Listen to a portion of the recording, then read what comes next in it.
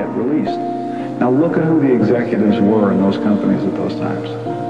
Not hip young guys. These were cigar-chomping old guys who looked at the product that came and said, I don't know. Who knows what it is? Record it, stick it out, and it sells, all right.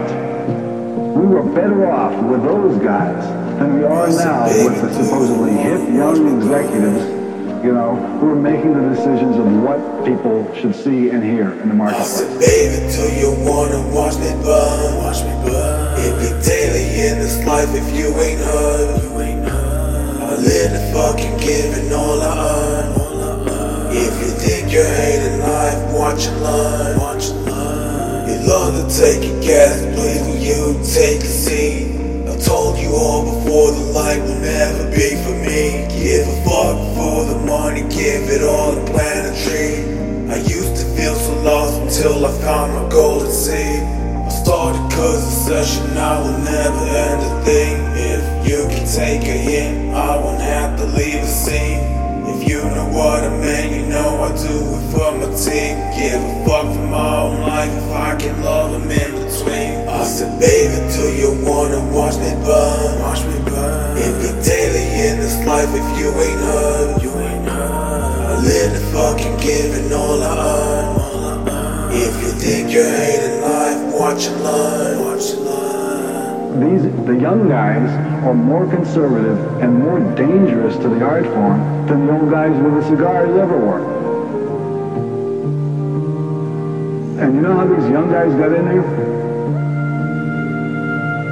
I said, baby, do you wanna watch me burn? Watch me burn. It be daily in this life if you ain't heard. I live the fucking giving all I earn. If you think you're hating life, watch and learn.